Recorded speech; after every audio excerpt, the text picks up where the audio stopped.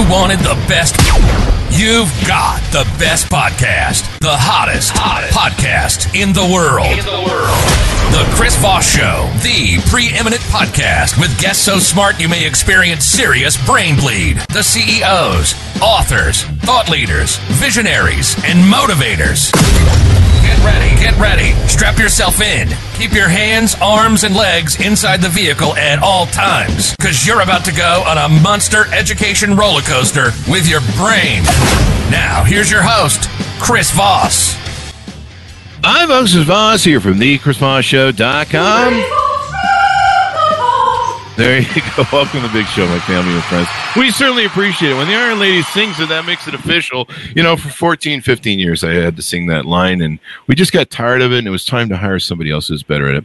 Anyway, folks, welcome to the big show. As always, we bring you the most smartest, most brilliant minds on the show. The CEO, the CEOs, there's more than one over 15 years.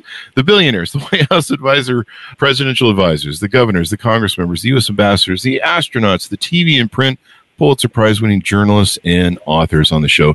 And they come and they bring you this distilled version of their life journeys, their stories, their lessons. And as we always say on the Chris Voss Show, stories are the owner's manual to life, or not. There you go. Anyway, we have a returning guest that we've had on every year for CES. He's a good friend of mine. Gary Shapiro is going to be joining us on the show. He is the president and CEO of the Consumer Technology Association, which represents over 1,500, I'm sure this number is probably outdated, consumer technology companies, and owns and produces the Consumer Electronics Show, CES, it's known by. And we're going to be talking about what's going on next week with the CES Show 2024, and he's acclaimed author, lobbyist, and president and CEO. Welcome to the show, Gary. How are you? Chris, it is great to be back on your show. It means that CES is really happening. There you go. It's not official until you're on the show every year, Gary. That's how it works. Yeah, I don't know if this has been a continuous stream, but I feel we do this and things happen that are nice, and CES goes well. So there you go. There you go. So give us a There you go. Well, we try to be. So there you go. Give us a 30,000 overview of what CES is, maybe for people who don't quite know, and what show you put on there. Well, CES is the most powerful tech event in the world. It's where people come with amazing new innovations, and they get together from around the globe. It's probably, by our research, is the biggest U.S. event in terms of attracting people from overseas of any type, including sporting events. So we're expecting around 130,000 people we may reach, and more than 1 out of 3 of those people will be from outside the United States. So you're figuring at over 40,000 people coming from outside the U.S. And we'll have, I don't know what numbers you saw, but they became outdated quickly in the last several weeks. We're over 4,000 exhibitors now. We'll be in over 2.5 million net square feet of exhibit space, and that will include 1,200 startups. And it's just the biggest show of many types and many different vertical categories. So the big thing is it's a trade event. It's not open to consumers. And we attract these people from around the world who are focused on innovation because they want to see the coolest, newest things. They want to solve big problems. And they want to see each other to do deals. There you go. As someone on our live feed says from Facebook, it's that time of year again. Have you considered lobbying Congress to change the term January to a CES show month?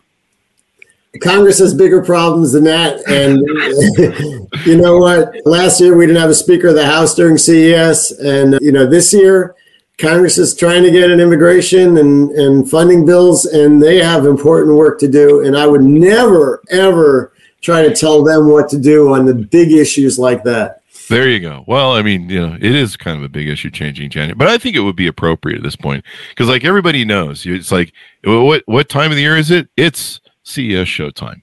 Well, but Chris, just to point out, I should mention, because I know I'm being monitored by my team, that we have several senators coming.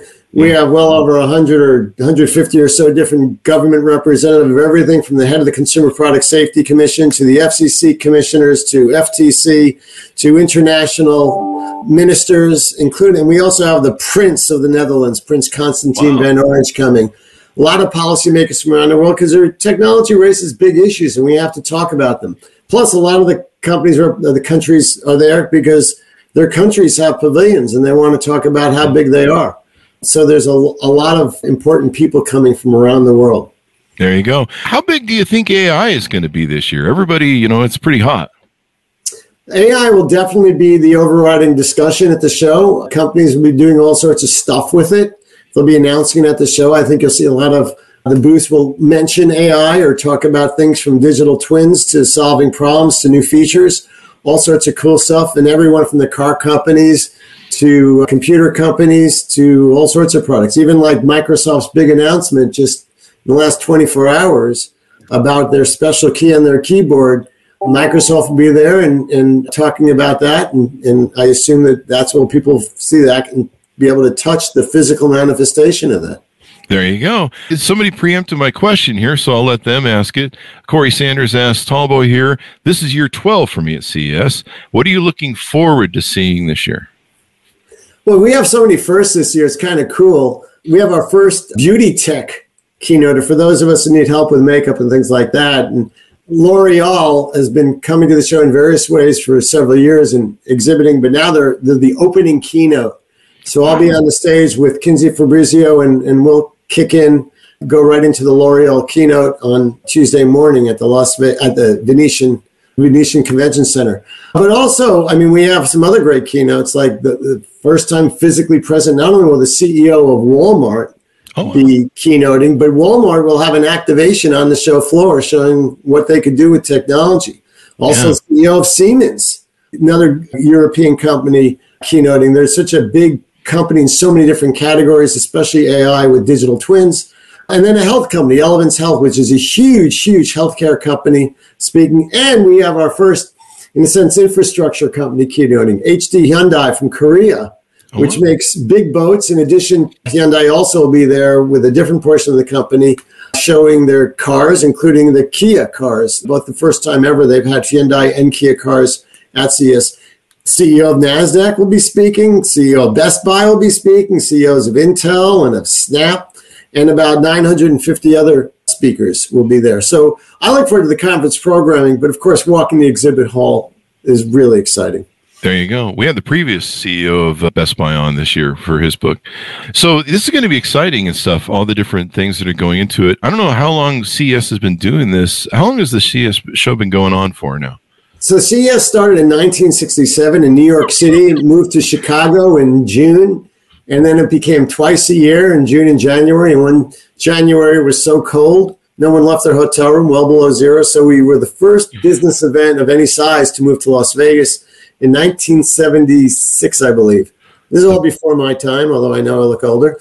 And then the Las Vegas show got very big and the Chicago show kind of shrunk. There wasn't much going on in the industry and it went away.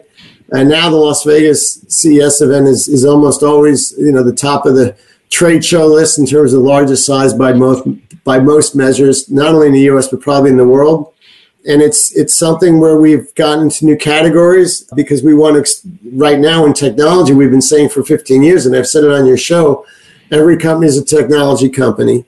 But to be a technology company means you have to deal with other technology companies. You have to cross-license. You have to learn what's going on. You have to understand which chips are coming out and what they do.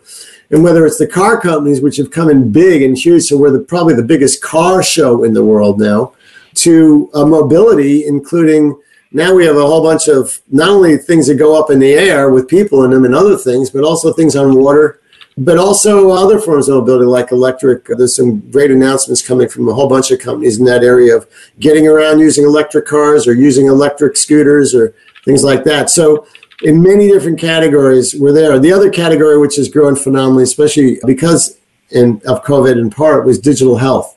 There's so much on the show floor now about how we could deal with the fact we have an older population, we're living longer, we got a lot of things that can be fixed, but we don't have enough people to fix them or monitor them. We don't have enough doctors and nurses and technicians. There's a huge shortage. So digital health technology is stepping in big time to fill that gap. There you go. Everyone's a technology company. That's how you need to think of yourself nowadays, and maybe an AI company at this pace. It's crazy the impact that's happening. So I'm just going to let Corey answer all my questions that I have set up for you on the show. Has the development of Eureka Park worked for CES? Any standouts in the past that you like, maybe? Eureka Park goes back to our roots. On my very first board meeting I attended, I was a consultant to the association. I was just overwhelmed because the discussion was whether to raise the cost of exhibiting. Mm-hmm. And the chairman of the board, who is the largest exhibitor CEO, said, it doesn't matter to us. It's a rounding error. We spend all our money on transportation, entertainment, building booths. The cost of space is irrelevant. It's a rounding error. He said, but we always have to keep the show so that anyone with an idea can expose it to the thousands of journalists like yourself, Chris, mm-hmm. and distributors, retailers, investors, potential partners. And thus spawned the idea of Eureka Park. And it's now over 1,200 startups. Wow. And you know what I think? I think back actually to the last CES where I was really inspired. And I know the question was really about a product I saw, but it was a group that I saw. And it was a group of exhibitors from Ukraine. And here they had this horrible war going on, major suffering. And they developed some really interesting things because they had to. They didn't have a choice. Like one of the things that stuck out in my mind, there's a company that took leaves and turned them into paper. So stuff that we throw out on our side of our lawn, they're making paper out of it. And now since the show, they've gotten some contracts around the world. That to me was memorable and inspiring and exciting. There you go. Note to self, stop throwing away the leaves. All right. So this is really exciting. That's funny. 1967. I was born in 68. Boy, I feel old now. Well, Chris, we're also celebrating our 100th anniversary as an association. We started as the Radio Manufacturers Association 100 years ago in Chicago. Wow. And no, that's not my celebration of 100 years. I am younger than that. But it's funny because we were working with the radio broadcasters then, and 100 years later, here we are in Congress, where Congress is wasting its time pushing legislation which would mandate that every car sold had an AM radio in it. I know you don't believe this is true, but this is what the broadcasters are pushing for. And it's ironic, this is our 100th anniversary to require a 100-year-old product. It's like requiring a fax machine on every spaceship, basically. It's just, this is antiquated old technology, and it's tough to come up with a scenario where it would really matter. They're trying to solve the safety issue and trying to use things like seat belts as a precedent, but it's a stretch. There you go. Well, CTA as a group, as an association, you guys lobby Congress, you guys lobby lawmakers, I imagine, statewide around the nation and stuff. What are some of the things that you're pushing for in lobbying, or I see you talk about different things on LinkedIn and things. What are some of the things that you think maybe needs to happen legislative wise to improve business environment for businesses? So everything we do revolves around one very easy principle, and that is, will this help or hurt innovation, especially American companies? Because although the show is a global event, we are an American association, and we count Canada as part of the United States partnership there. Mm-hmm. So we represent Canadian and U.S. companies. And what we do is we focus on policies which support innovation. So what supports immigration? Well, getting the best and brightest to the United States, highly skilled immigration. A huge number of our companies have been founded by immigrants. There's something there about, you're willing to give up where you live and come in another place. It's an immigrant mentality. And yet extremely bright, creative people willing to take risks. And we need them in the U.S. That's our secret sauce. Another one is we are focused on trade and free trade. We think that's important to be able to do things around the world. We recognize that, there's national security issues which we have to address. I try to figure out ways to buy stuff from our friends and our partners. That's important, but trade. And then as these new technologies come along, we don't say we're against government regulation. We just want to know what's legal. Mm-hmm. And it's a lot easier if there's one national policy. For example, the U.S. does not have a national policy or law compared to China and most European countries on self-driving cars. We're behind on that as a country. It's really horrible, and it's the trial lawyers and, frankly, the unions which have bottled it up in Congress. There's a whole industry that relies on people getting hurt and killed. The carnage industry of everyone from the lawyers to others that make money off of that. But that would solve a lot of our healthcare problems and backups if we could reduce the number of car accidents, which we can technically. We just can't do it legally at this point. Yeah. And there's things like privacy, where we don't want to be like China, where there is no privacy and they're surging and beating us on artificial intelligence. We don't want to be like Europe, where everything is about privacy and there's not that much innovation in the AI area because of that. We want to be Goldilocks right in the middle. And that's what we're advocating for. And we need national laws. Having these laws where each state does things, whether it's on right to repair or on privacy is just a recipe for disaster for American businesses and takes away the biggest competitive advantage that we have as American companies. And the other thing we want to do is for the administration to stop attacking our best companies and stop telling Europe how they could sue them and extort money from them, whether it's Google, Meta, Facebook, Apple, anyone. And we literally have American government employees in Europe instructing Europeans how to sue our country, how our companies. This is the height of insanity. We have the chairman of the Federal Trade Commission who does not believe big companies should be allowed to buy small companies. So what's happened in the last year? Investment in small companies and entrepreneurs and innovators has dried up because if you're an investor, you need an exit. And you can either go public or you could sell to a bigger company. If the big companies are blocked, as they are today, because they sue or they threaten to sue, so they have chilled the money. Now, look, higher interest rates are a factor there also. I get that. But our own federal government, this administration, is clearly not as helpful as they should be. In fact, they're harmful to innovation and startups. Yeah. And innovation is everything. I mean, people don't realize, I think, when I hear people talk about, well, we need to overregulate AI. Maybe we need to stop it. There's been arguments from Silicon Valley on stopping any AI innovation. But people don't realize, like you said, China is at it. I know Russia's doing their own AI. Every company in the world is probably trying to get an edge. This is the new future vision and technology. And so, yeah, we've got to be innovated to win. We're not in the 1950s anymore where, we're the biggest market in the world, and I think we're still the biggest market in the world technically, or I think India crossed us, but we're just not always going to be number one guaranteed by our size and market. So we've got to keep our edge. I couldn't agree with you more. It is not God-given that we are going to be as strong as we are, and we're doing a lot of really, really not helpful things as a country. It's not only our divisive politics, it's the fact that we have anti-innovation policies out there in almost every way. And it's, some things are, in fairness, like, for example, the Senate had a series of informal hearings, which I participated in, on artificial intelligence on a bipartisan way. And they're taking a very thoughtful approach to how AI could be best served in the country in terms of a policy. And, I think there's a consensus. We need a national policy. Companies need to know what's legal.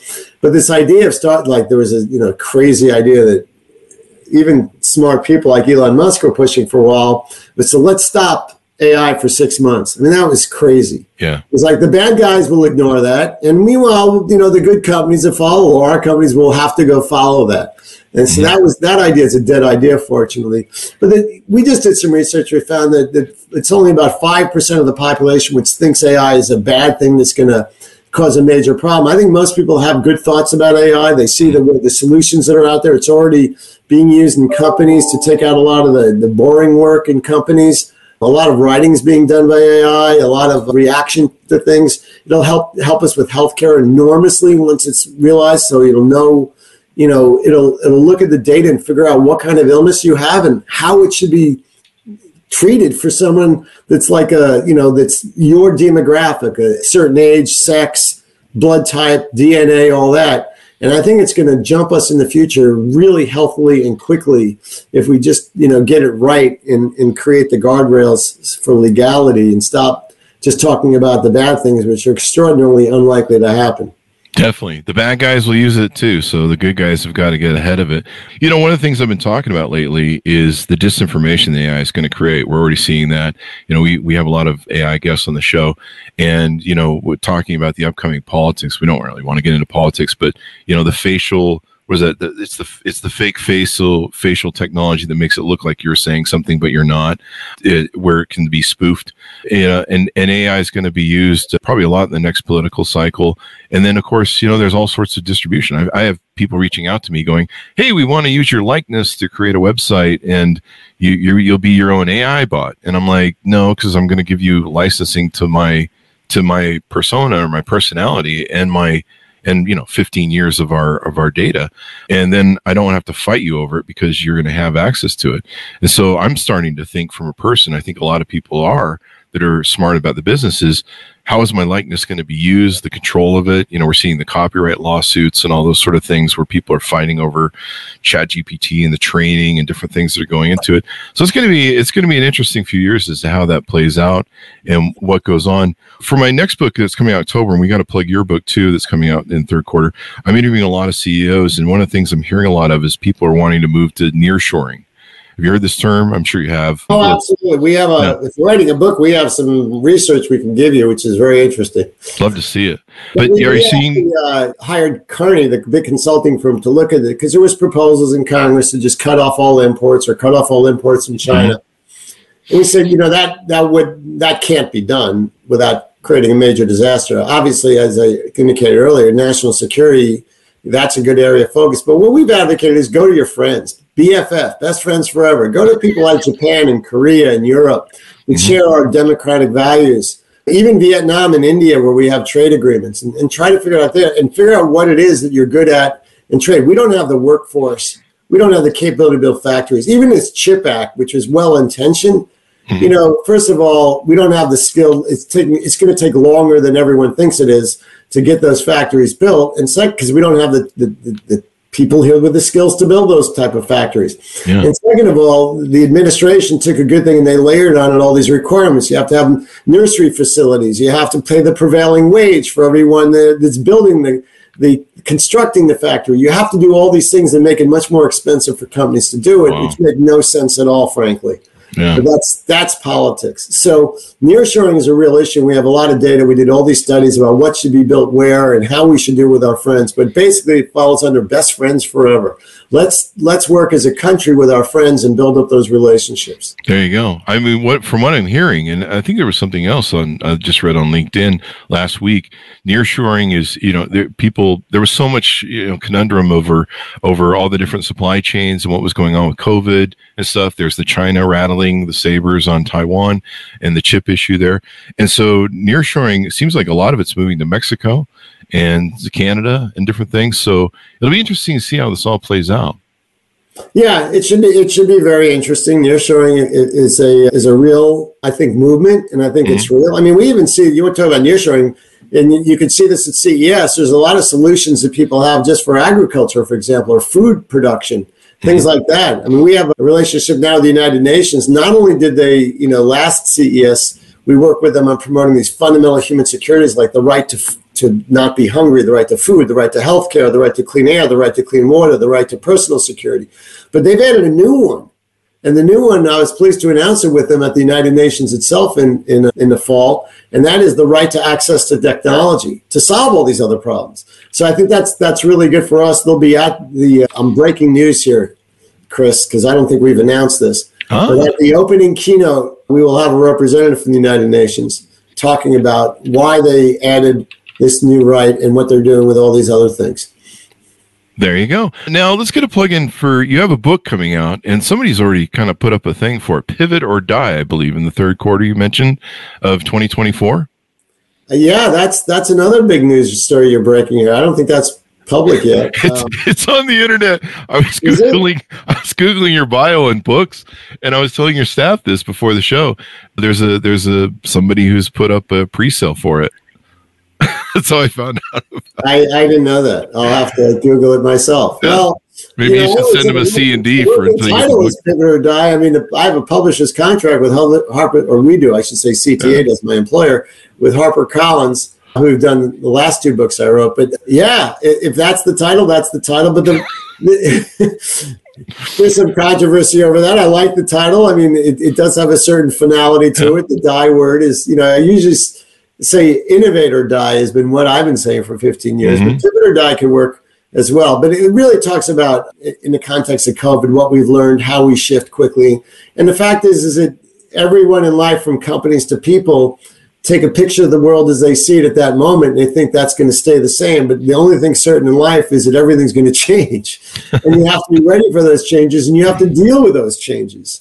And, we could have a long discussion about COVID and how we dealt with it as a country and as people. But the important thing is that, some companies did well and some companies did not. And I like to talk about both examples in different ways of how you pivoted, what you do. I mean, personally, we pivoted. I mean, I even talk about this. My wife, who you've met, is a doctor, and she figured it out like in January and came home and said, Gary, the whole world's about to change. This is the most serious. I just heard this radio story about this little city in China that's like, we've been there. We know what that means. This is coming to the United States. So how do we respond to that? What do we do? What do we do as an organization? I mean, you might recall, we canceled the physical show in Las Vegas for 21. Mm-hmm. And we did it we made the decision in May, and we announced it in June or July. And people were angry at us. Like, why would we cancel the show? Everything will be cured by then. It's like, no, it won't. And, so anyway, there's the story there is two things. One, if you have some information that's important, you better act on it and consider it and go through the likelihoods and the ratios. And you have to be ready to move. You have to be ready to move quickly.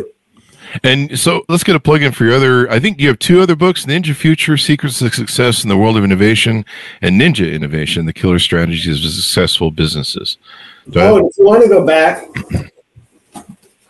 there's The Comeback. There's The Comeback. There you go. Followed by Mark Cuban. Mark Cuban. There you go. One of those on the internet. There you go. And Mark will be at CES. Not only will he be speaking on a panel, but he will be there as part of, I don't know if it's okay to pitch another TV show. Go. But you certainly are aware of Shark Tank. So Shark Tank will be there, going through Eureka Park, and they'll be having tryouts and things like that. So a lot of the sharks will be there. And that's, I love Mark Cuban. He's my hero. That's one of my favorite shows. I think it's been so good for entrepreneurs and inspiring them to seeing how kind of the whole process works and everything else.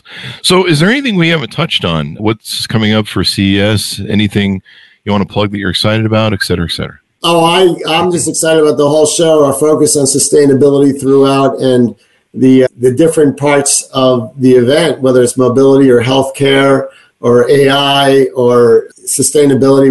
We're just in so many different areas right now that it's an inspiring event that starts the year off on a positive, optimistic note.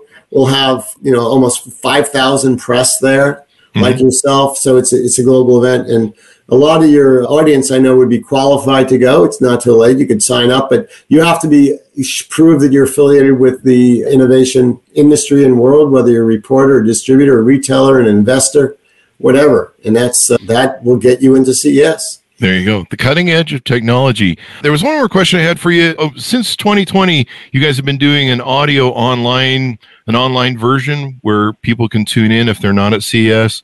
Are you guys doing that again still in Absolutely. So we will be showing a lot of the keynotes, and we will certainly be doing that on our website, ces.tech. And you will be able to see some of the featured programming. Then after the show, we'll have an archive of a lot of what's going on there. And with 4,000 exhibitors rather, it's a little bit of a lift, but we try to get as much information out as we reasonably can. There you go. Well, Gary, thank you very much for coming on the show. We really appreciate it, man. Thank you, Chris. I look forward to seeing you live in person at CES next week. There you go. And hopefully all the years coming, too, for that matter. I want to stick around. Consider. Me too. I'm with you. So thank you very much, Gary. Everyone can check it out. What's the .com? People can go look this up at. ces.tech. There you go. Thanks so much for tuning in. Go to goodreads.com/Chris Voss, LinkedIn.com/Chris Voss, Chris Voss, one on the tickety-tockety, Chris Voss, Facebook.com, and all the crazy places we're in the internet. Thanks for tuning in. Be good to each other. Stay safe. And we'll see you guys next time.